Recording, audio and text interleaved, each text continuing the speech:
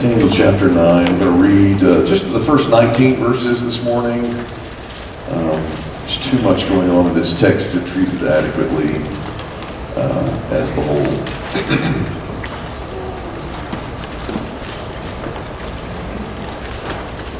And keep your Bibles at hand and ready. We're going to turn to a number of passages that are close by, but they're not going to be up on the screen, so I'm going to have you flip back and forth to get to some of these texts.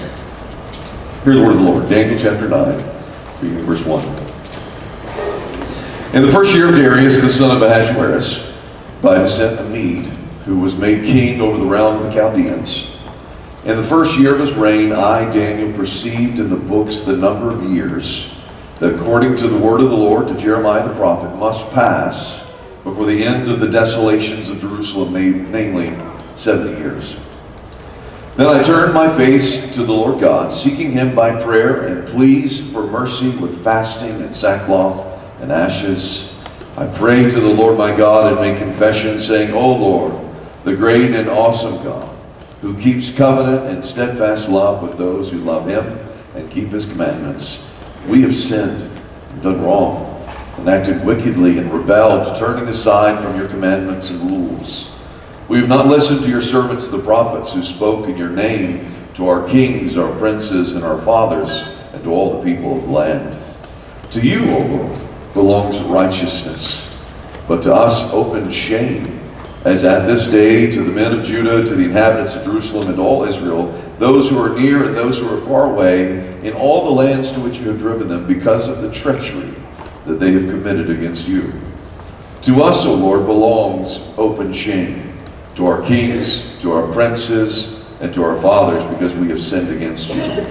To the Lord our God belong mercy and forgiveness, for we have rebelled against him, and have not obeyed the voice of the Lord our God, by walking in his laws, which he set before us by his servants, the prophets.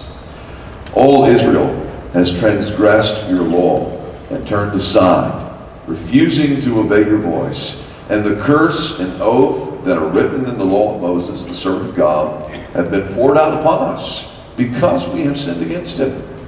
He has confirmed his words, which he spoke against us and against our rulers, who ruled us by bringing upon us a great calamity. For under the whole heaven there has not been done anything like what has been done against Jerusalem. As it is written in the law of Moses, all this calamity has come upon us. Yet we have not entreated the favor of the Lord our God, turning from our iniquities and gaining insight by your truth. Therefore, the Lord has kept ready the calamity and has brought it upon us. For the Lord our God is righteous in all the works that he has done, and we have not obeyed his voice.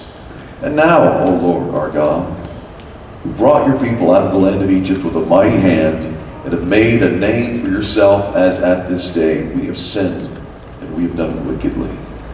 O Lord, according to all your righteous acts, let your anger and your wrath turn away from your city Jerusalem, your holy hill, because for our sins and for the iniquities of our fathers, Jerusalem and your people have become a byword among all who are around us. Now therefore, O our God, listen to the prayer of your servant and to his pleas for mercy, and for your own sake, O Lord, make your face to shine upon your sanctuary, which is desolate. O my God, incline your ear and hear.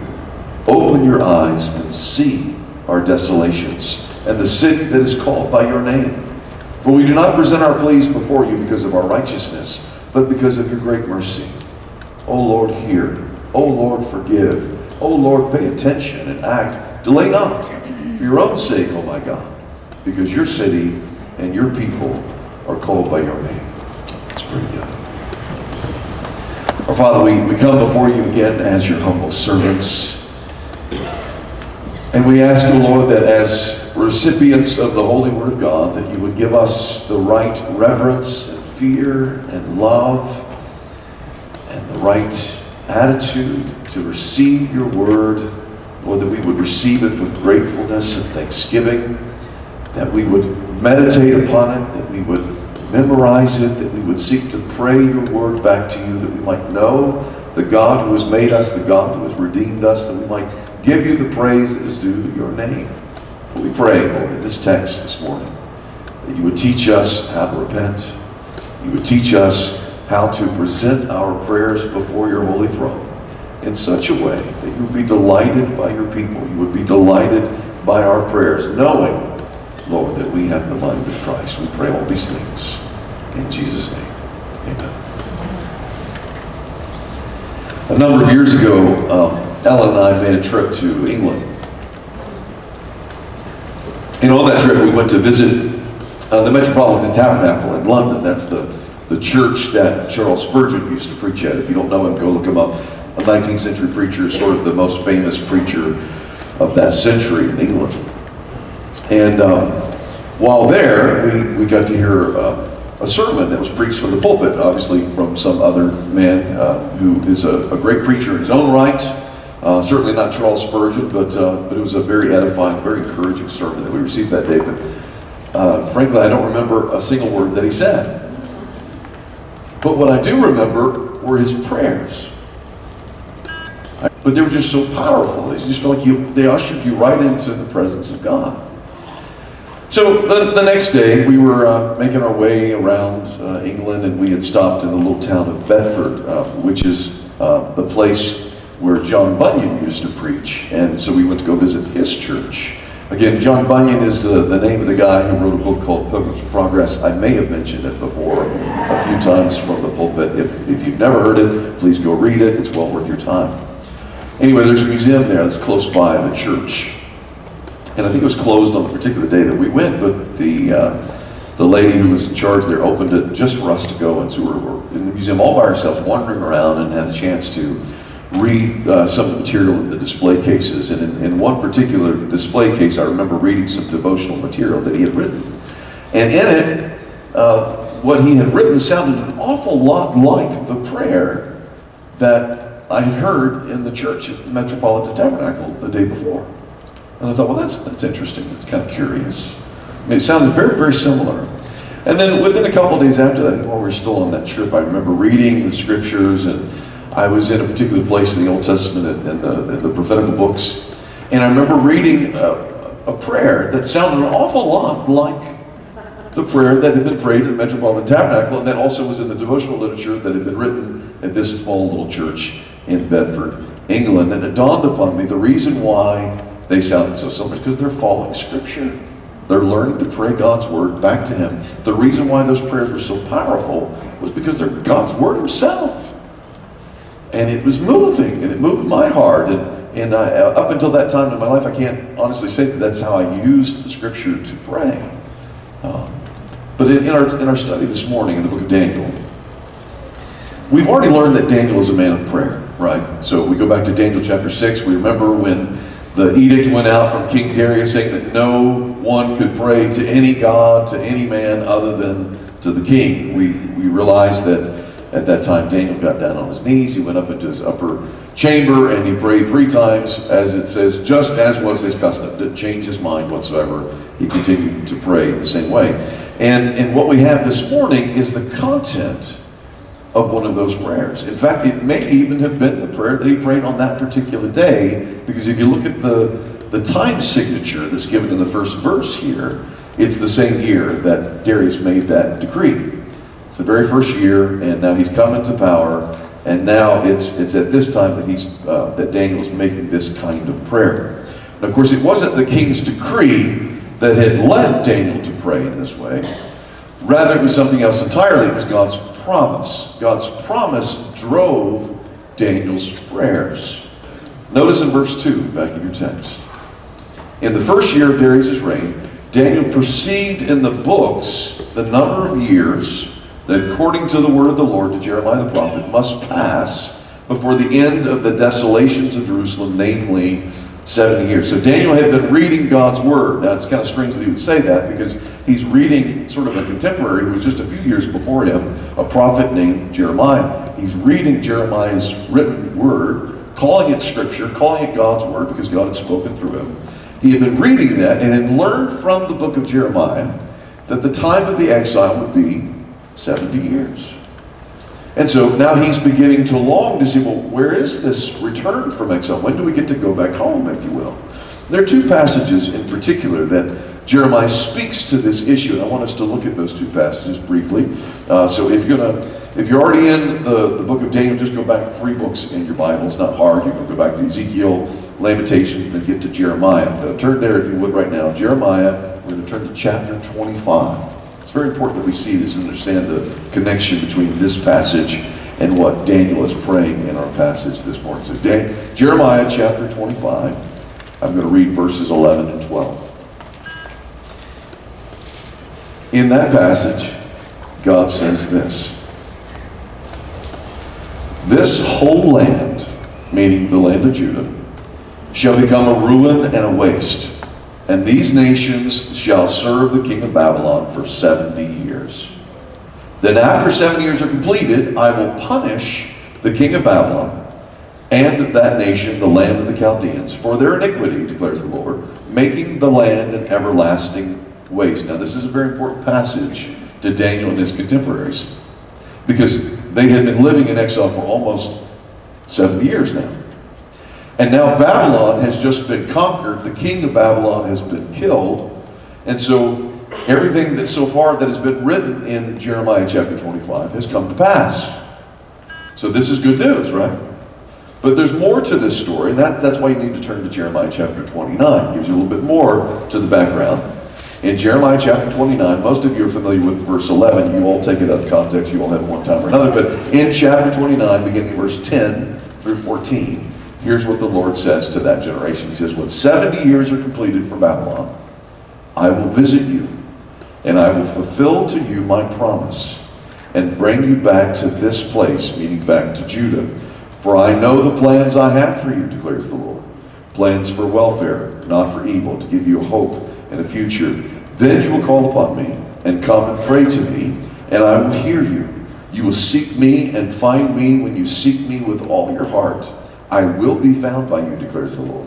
And I will restore your fortunes and gather you from all the nations and all the places where I have driven you, declares the Lord.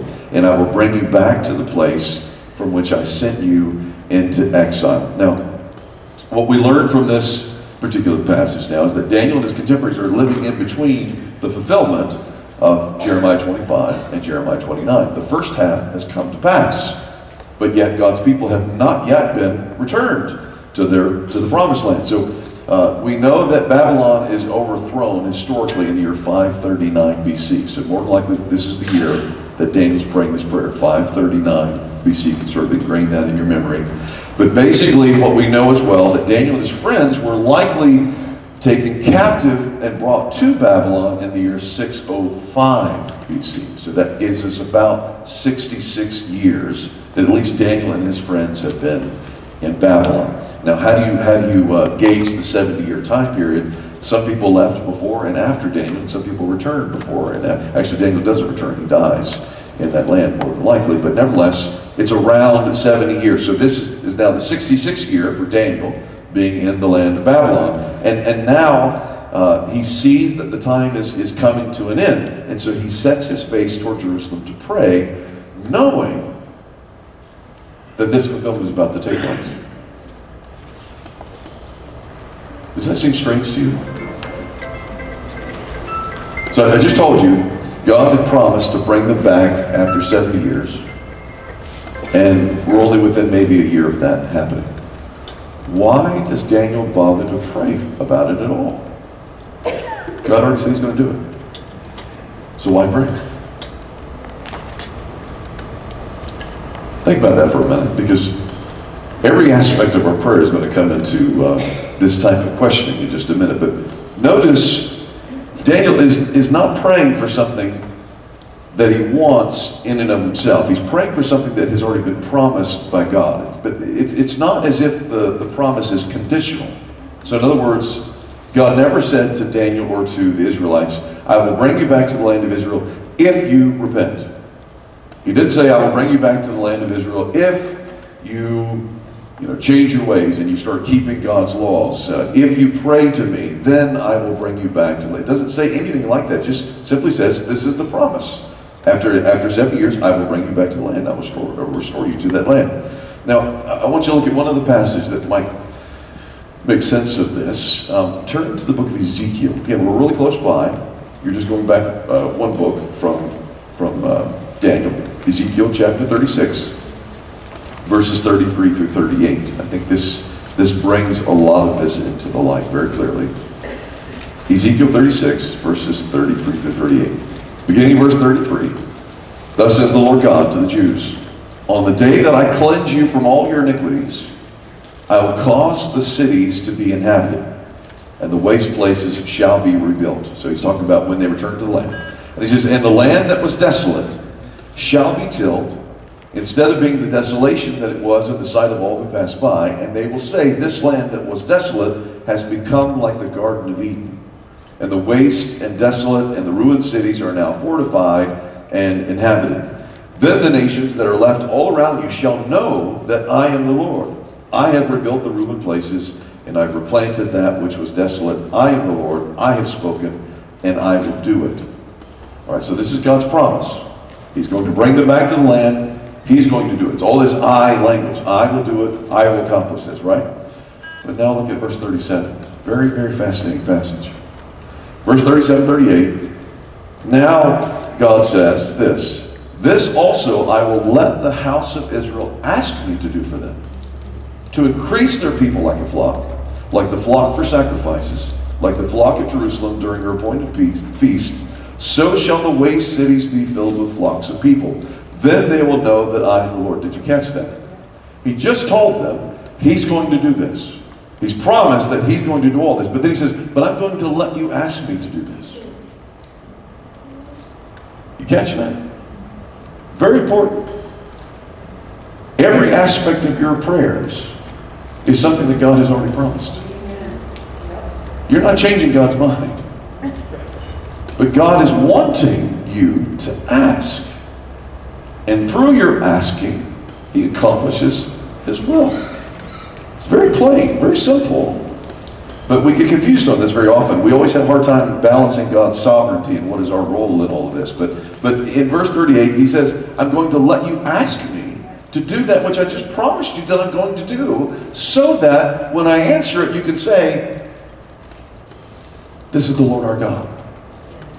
He wants you to praise him in the end because he's using your prayers to accomplish his holy will. Now, this is not some isolated incident in the Old Testament. Okay, just need to know that from the very beginning. Think about it. The Lord's Prayer alone, the one that we just prayed, that Mark just led us in, every aspect of that prayer is actually a promise of God. There's not a single thing in it that God has not already promised that he's going to do. Think about it. Hallowed be thy name. We pray that. Is that not something that God's already intended on doing? Is that something God has already promised that he would do? Think about John chapter 12, verse 28. Jesus is praying this type of prayer. Hallowed be thy name. Glorify your name in the garden. And as Jesus prays this, the Father is answering. It says that he hears a voice from heaven, and it says, I have glorified it, and I will glorify it again. Not like in a sort of a corrective way, but rather just saying, yes, that's my intention. Yes, I will do that. I will answer that request, because that's exactly my mind. That's my will. That's what I want to do. In the same way, we pray, thy kingdom come. Has Christ promised that his kingdom would come? If you look at the book of Revelation alone, 5 times, Jesus says, I'm coming. I'm coming. I'm coming. So why are we praying that he should come? He's already promised that he is. Because he's going to come through our prayers. It's through the instrumentation of our prayers that he accomplishes his will. In fact, the very verse that is next to the last verse of the Bible, Jesus says, one more time, I'm coming. And then there's a prayer right after that. What's the prayer? Amen. Come, Lord Jesus. We're being taught to pray the very thing that God has just promised that he said he's going to do. Amen. Come, Lord Jesus. And of course, you'll find the same thing regarding every other aspect of the petition of the Lord's Prayer as well. God has promised that he will accomplish his will. He's promised that he will provide for our daily bread. He's promised that he will deliver us from our temptations. He's promised all of these things. And yet he exhorts us to pray for these same things. Why? Because God ordinarily carries out his will, not in some miraculous way, apart from men, but ordinarily through the instrumentation of our prayers. It's the same way with evangelism. Now, God could save people without our help whatsoever. He could just immediately bring his Holy Spirit to convict them of their sin, and they're saved. But is that his ordinary way of doing things? No. He works through people. He works through the saints to carry out his will. He does the same thing in prayer. Why do you pray? Because God uses your prayer to accomplish his holy will. Your prayers are not pointless. They're not futile. You're actually doing something very powerful as God works through the power of his own word in your prayers. And we see this again and again in Scripture. So what's happening in this particular passage, it's the Holy Spirit who is moving Daniel to pray the very things that he's just read in Scripture. And so he's praying and asking God for the very things he's just read. And particularly, he's praying that some aspect of this would come about in the near future. Now, if you compare the timing of Daniel's prayer to that of the decree of Cyrus, the Cyrus's edict in which he allows God's people to go home. You go back and you look at Ezra chapter 1, and you go back and you look at 2 Chronicles chapter 36. It's right after Daniel's prayer that God brings his people home. The timing of this, God is moving Daniel and men like Daniel to pray, and then now the heart of the king is moved, and he allows his people to go home. There's a direct correlation between the prayer and the accomplishment of God's will. The question is, do you believe today that God can move the heart of the king by your prayers? Today, do you believe that God accomplishes anything through your prayers? Because Scripture is telling us again and again, this is exactly how he chooses to work through the prayers of his people. I'll give you one other example, New Testament. If you turn there, Revelation chapter 8. This is a fascinating passage that should encourage all of us as God's people. Revelation chapter 8, beginning in verse 3. There John sees an angel, and the angel's holding a golden censer in his hand. Now this is this is apocalyptic literature. You're seeing something in between heaven and earth. So you're seeing sort of the earthly temple, and then you're seeing something of the heavenly temple, and the angel's sort of how standing between these two places, right? And John sees this angel. He's holding a golden censer in his hand, and he comes and he stands before the golden altar of incense in the Holy of Holies, right? And his censer, in that censer, he's given incense to offer to God that is accompanying the prayers of the saints. And it says, as the smoke of the incense rises above the temple, sort of like the earthly temple, the smoke is rising, it's accompanying the prayers of God's people. So again, keep in mind, in the tabernacle, later the temple, there's a holy place, right? In that holy place, you got three pieces of furniture. The one that's closest to the Ark of the Covenant is the golden altar of incense. What's the purpose of that altar? That's where the high priest would go in, and he would offer prayers on behalf of Israel. He would come in with incense, right? And as the incense was burned, the smoke is wafting up into the heavens. It's meant to represent that God's people's prayers are being heard by God. You follow me? Now notice, in this passage, again, we'll get to this when we cover Revelation, but in the book of Revelation, when God brings his judgment upon the earth, how does it happen? He's describing the angel giving his incense along with the prayers of the people, and that's what moves God's hand to bring forth the judgment of God. All of a sudden, the same incense now turns into fire, and God throws the fire upon the earth and cleanses it of all evil. It happens as a result of the prayers of the saints. It's very important that we get this.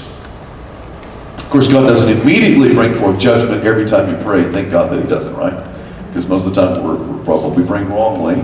God works through our prayers, the weakness of our prayers, etc., but he nevertheless hears our prayers and responds accordingly. There's a passage in the Old Testament that's a very encouraging one for the saints of God. In Psalm 56, verse 8, just, you don't have to turn there now, but if you want to, you can. David says that God keeps count of all of his tossings, and that God keeps all of his tears as in a bottle, and then he records all of his prayers in a book.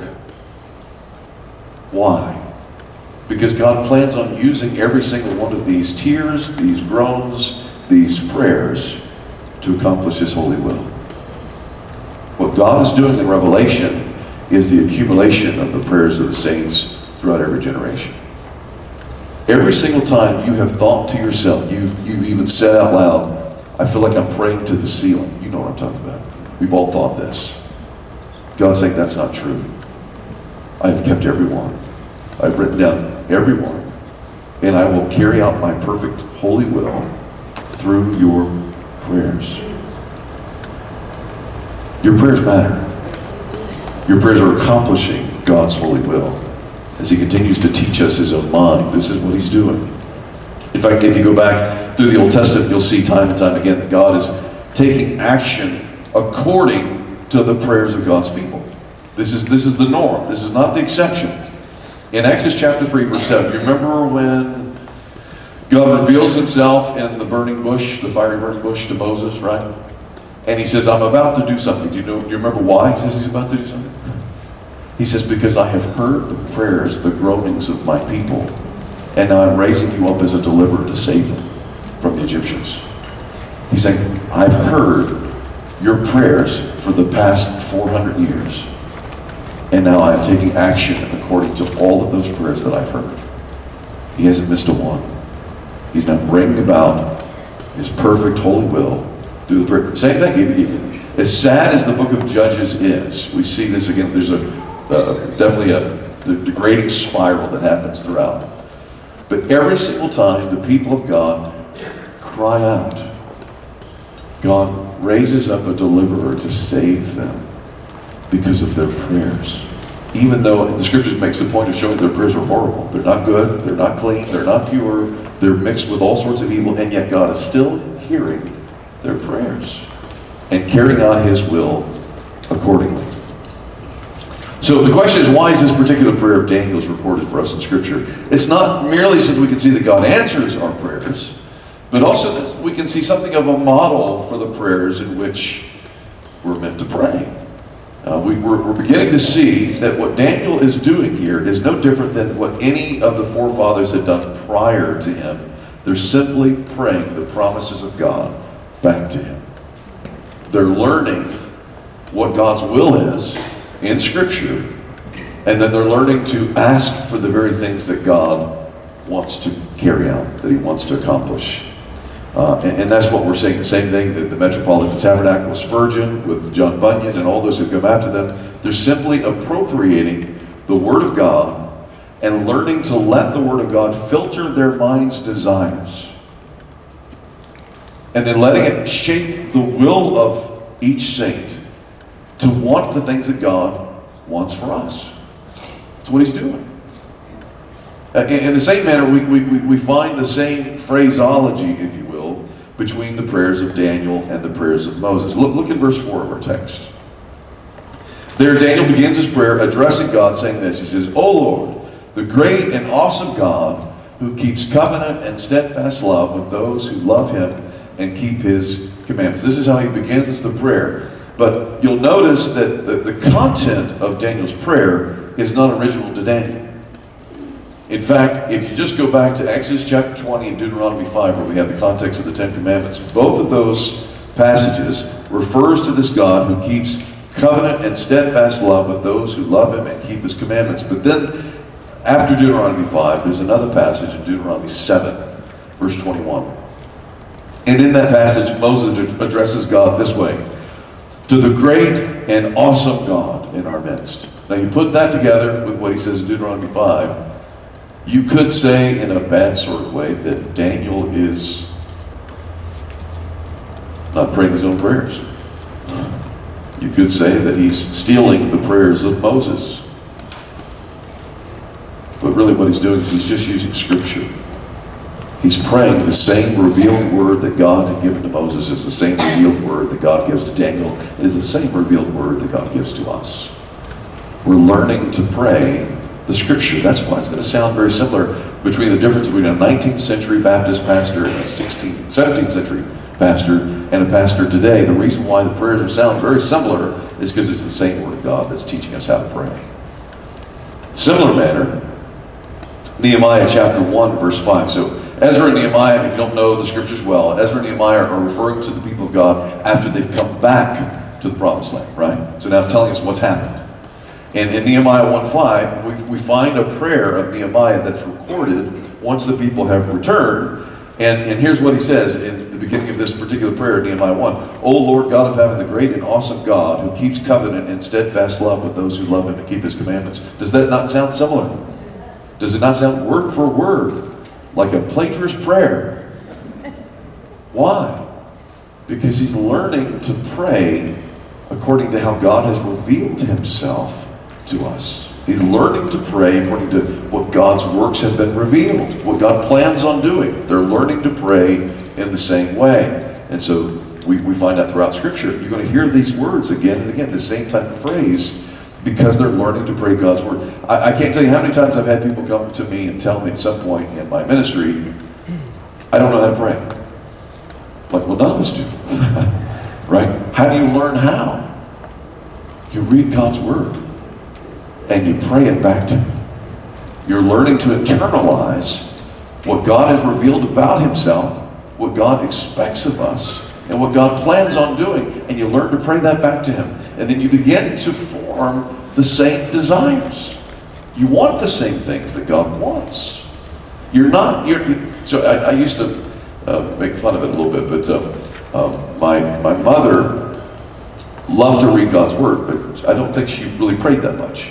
My dad liked to pray, but didn't like to read God's Word. I'm thinking, you guys got to get together somehow and make this work, because that's how it's meant to work. You're not reading the Bible and then shutting it and then say, well, now I have my prayer list over here. No, I'm not saying that every prayer you have to pray has the exact words of Scripture, but what I'm saying is it should affect the way we're praying. It should affect what we're asking for, right? Even the Lord's Prayer, we've talked about this, right? The Lord's Prayer, does it start out with my prayer list of my brother, my sister, my aunt, my uncle, my dog, my cat, all the things that are concerning to me? What does it start with? Hallowed be thy name. Do you think that it should be about my dog or cat first? No. Every aspect of Scripture is teaching us the same thing. It's teaching us how to pray, what we ought to want to ask for in prayer.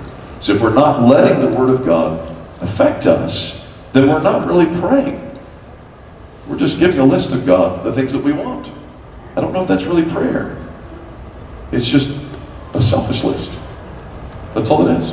Because we're not learning to take the self out of it and learning to ask for what God actually has created us to ask for. There's a big difference. But there's a level of faith that's needed in this. It's not just simply, well, I'm going to get out the Bible, I'm just going to pray.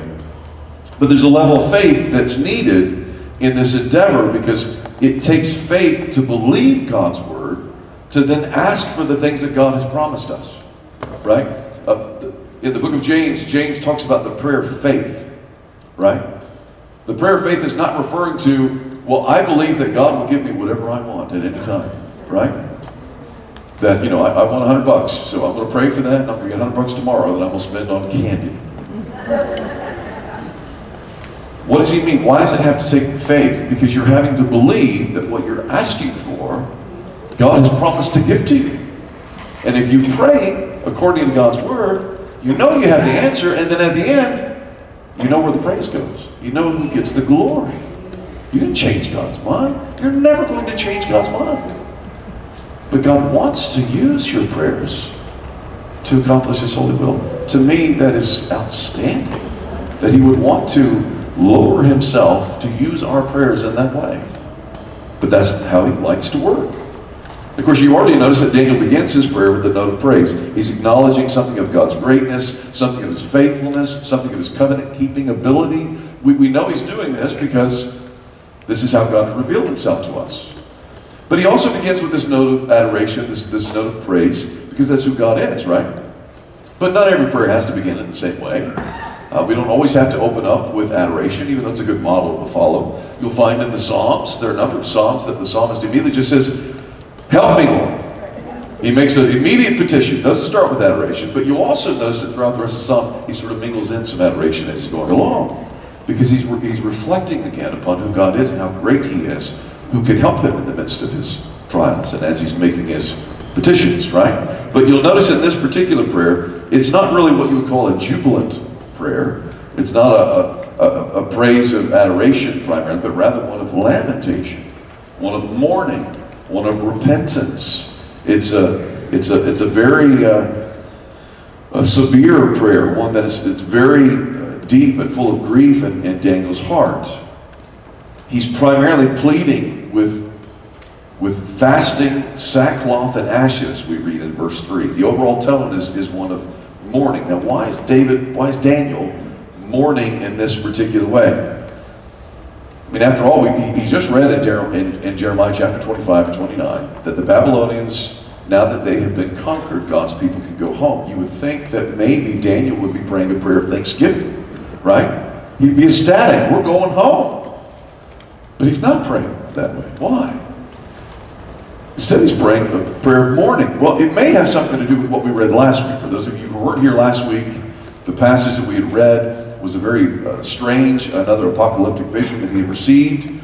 And the vision was in the future, hundreds of years in the future, in fact, in which God's people have already returned home to the promised land. And yet, because of their sin, there's some great enemy that is raised up who's going to persecute them to death. And again, if you weren't here last week, go back and read that passage. This Antiochus Epiphanes is a very brutal character in history, very brutal character in Scripture. He hates God's people and wants to kill them. And Daniel has just received this vision just the year prior to this, that now he's making this prayer, and this is what's on his mind. He's like, so God's people are returning home, yay! But they're going to go home, and when they get home, they're going to be persecuted greatly because they haven't changed their hearts. They haven't changed their ways. They still are worshiping idols. They're still sinning against the Lord. So is this really that great? In fact, if you go back and you read Ezra and Nehemiah, these books I'm talking about, that's recording for us the history of what happens when God's people go back, what is it a record of? It's not a record of a great restoration. Rather, it's a record of more sin. It's a record of them breaking God's law again and again, them intermarrying with unbelievers, constantly worshiping idols. And Ezra and Nehemiah, what are they known for? Pulling out their hair. Why? Because God's people are no different. And so, part of Jeremiah's prophecy that Daniel's reading at this time, he's also reading, there's another aspect to this that hasn't yet happened as well. This new heart. This new covenant that God has promised, in which God's people will have the law of God written on their hearts and want to serve Him and want to walk with Him and want what He wants. Learning to have the desires of God. And so Daniel is in deep remorse and contrition, and he's praying prayers of repentance on behalf of all of God's people, saying, we're nowhere near what we ought to be to return to the promised land, because we know it's just going to become a place of desolation all over again. And that's exactly what happens. It's called the abomination of desolation because of their sin. So it was desolate. They were gone for 70 years. They returned home. And then in a few hundred years after that, it's desolate again because they haven't changed. It's no different. And so now Daniel is praying these fervent prayers unto God, saying, Lord, have mercy upon us. Give us this heart that would know you, that would love you, that would want to serve you. Because, so what? We get the promised land back. It doesn't mean anything if you're not there. So what? There's more to it than this. And Daniel's seeing the big picture here. And so, in verse 13, notice the people of God are not humbled at all by their exile. There he prays for them and for himself. He says, as it is written in the law of Moses, all this calamity has now come upon us. We've been gone for 7 years. He says, yet we have not entreated the favor of the Lord our God, turning from our iniquities and gaining insight by your truth. Over and over again, Daniel keeps saying the same thing. You have given us your judgment, and yet we haven't changed our minds. We haven't changed our hearts. We're still full of sin. We have no desire to seek your face. What good is this going to end up with? It's not going to end well at all. And so he's praying that the Lord would have mercy upon them. But notice that the language of belonging that he keeps using here. This is an aspect of adoration as well as confession. But he keeps saying, to you, O Lord, belong righteousness. To you belongs justice. You've done exactly what you said you would do. You've been faithful to your word. You've kept your promises. That's the very reason why we're here in Babylon right now, because you promised us way back in the book of Deuteronomy that this very thing would happen if we did not seek your face. And we worshiped idols instead, we would end up in this foreign land. This has happened. To you belongs all this. And so the sovereign treaty, the book of Deuteronomy literally means a second telling of the law for the second generation. But basically it's a treaty between a king and his vassals. And the king is saying, as long as you seek to obey my laws, you will live in my land, and you will live under my protection and have my provision. But if you don't do that, you're going to be kicked out. It's not that hard of him to expect that. I think any king would do the same, right? So he kicks them out, sends them to Babylon, and then they're going to come back and they're still not going to follow his laws. He says it can't stay this way. And so Daniel's praying that even though it belongs to God to be righteous and just, he's saying, but Lord, it also belongs to you to be merciful. You've also promised that. So now Daniel's praying the promises of God in reference to his mercy, saying, Lord, be merciful. Lord, forgive. You said that you would. Give us the heart that would desire this type of mercy. Give us the heart that would want to come back as the prodigal son, if you will. And so he's praying in this manner. In fact, we see that when all this happens in Ezra and Nehemiah, it takes a long time before this occurs. But Daniel's been reading all this in Jeremiah 29. And so, anyone who's known the Lord for very long understands this. None of us ever ask for God to give us justice, right? You never ask God, Lord, give me judgment. I want you to judge me. We would be absolute idiots to pray that, right? You don't ever pray that, because there's not a single person here who can stand before God as a sinless person and say there's nothing, no sin that you can see or point out in me.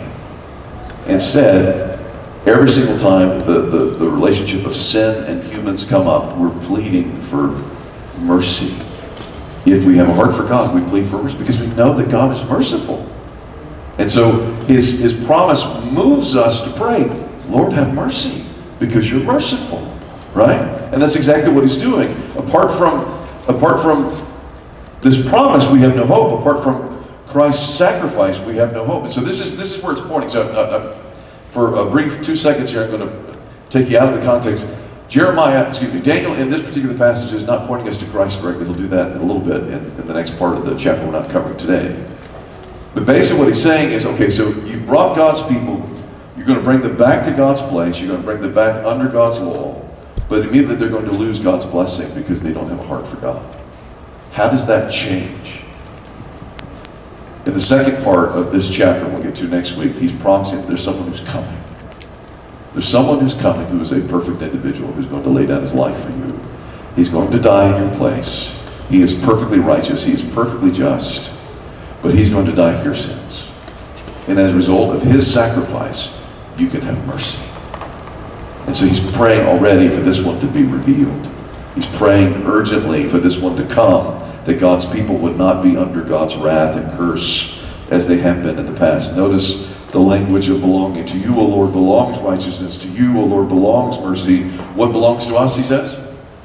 What belongs to us is open shame. And yet Christ comes and becomes the shameful one. He comes as the naked man on the cross, in which everyone is pouring out their wrath and condemnation upon him, cursing him as he is taking on our sins. Because that's what we deserve. But he prays for mercy.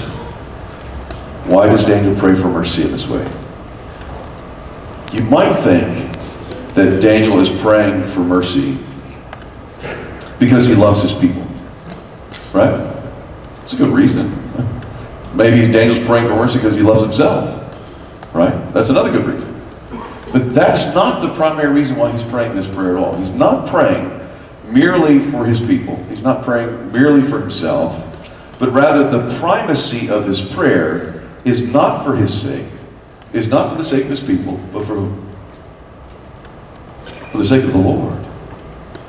Go back in this text, notice how many times he says, for your sake, do this. For your sake, accomplish everything that you have promised in your word. For your sake, do this. And if there's something I want you to be able to take home today, more than anything else I've said about prayer, it's this. All prayer that is prayed according to Scripture is prayed according to this end, that God's name would be glorified. The very commandment in Scripture, the greatest commandment is what? Not to love your fellow man, not to love yourself, but to love God with all your heart, all your mind, all your soul, all your strength. And therefore, when you pray, if you want to pray according to the greatest commandment in Scripture, you're going to pray according to God's cause, according to God's sake, according to God's glory, according to God's splendor, every single aspect. So if you think about, how do I know if I love God? Well, one of the easiest ways to be able to tell is that when you go to God in prayer, are you praying merely for yourself? Are you praying merely for your people that you love, your friends, your neighbors, maybe your fellow churchmen? Are you praying for God's glory to be known? I love you with all of our hearts so that your name would be praised amongst our neighbors, amongst the Gentiles, amongst the pagans. Do all of this for the sake of your glory, for the sake of your mercy, for the sake of your love, for the sake of your power, for the sake of your wisdom. Every aspect of this is for God, not for himself, not for his neighbor. The reason why we have these types of prayers written out for us almost entirely in Scripture is to help us see what we ought to be praying for. Our prayers are too small, you see. He wants us to expand them to see, how do we love God? And we learn to love God through our prayers as we learn to love God through his word. Every aspect of our prayers should be done for the sake of his name. Every aspect of our prayers should be done for the sake of seeing his name glorified in one way or another. And again, that might seem counterproductive to you. Like, well, God told me I can pray for whatever I want. That's true, he can. And he's very merciful, and he's very patient with us as we pray really bad prayers. Raise your hand if you've ever prayed a bad prayer. The Holy Spirit works through our bad prayers even to accomplish his holy will, but wouldn't it be better if our prayers were at least a little bit more in line with what he wants? There's a passage in Psalm 37, verse 4. I've gone back to this one numerous times. David says this, delight yourself in the Lord, and what will happen? He will give you the desires of your heart. But if you do it backwards, and instead you delight yourself in yourself and in what you want, you will never delight yourself in God. It starts with delighting yourself in God, and then you will find that whatever your desires are, God wants to give them to you.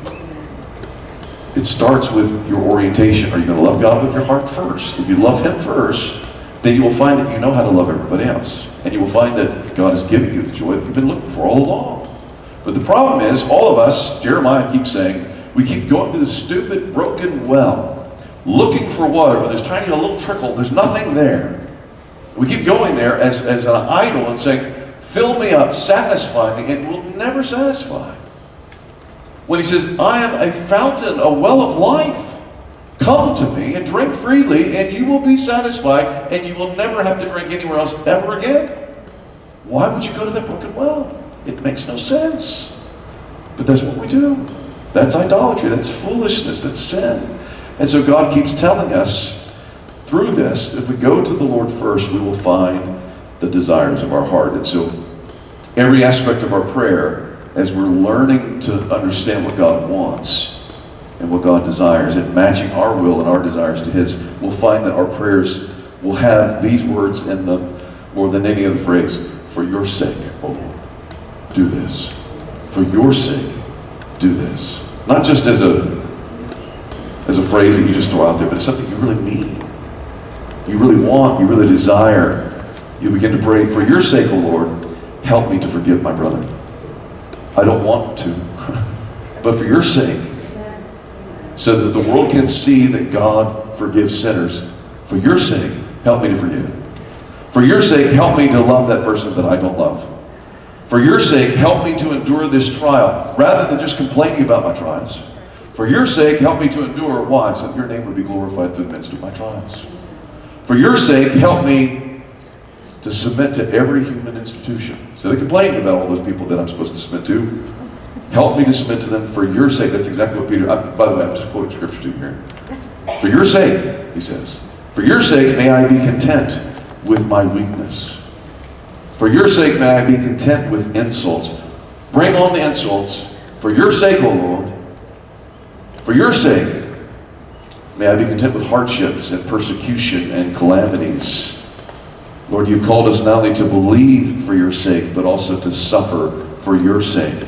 To count all things as loss for the sake of Christ. Not for my own sake, but for his sake. And of course, that one Psalm 115 verse 1 sort of encapsulates all this. Every aspect of our life. Not to us, O Lord. Not to us, but to your name be glory.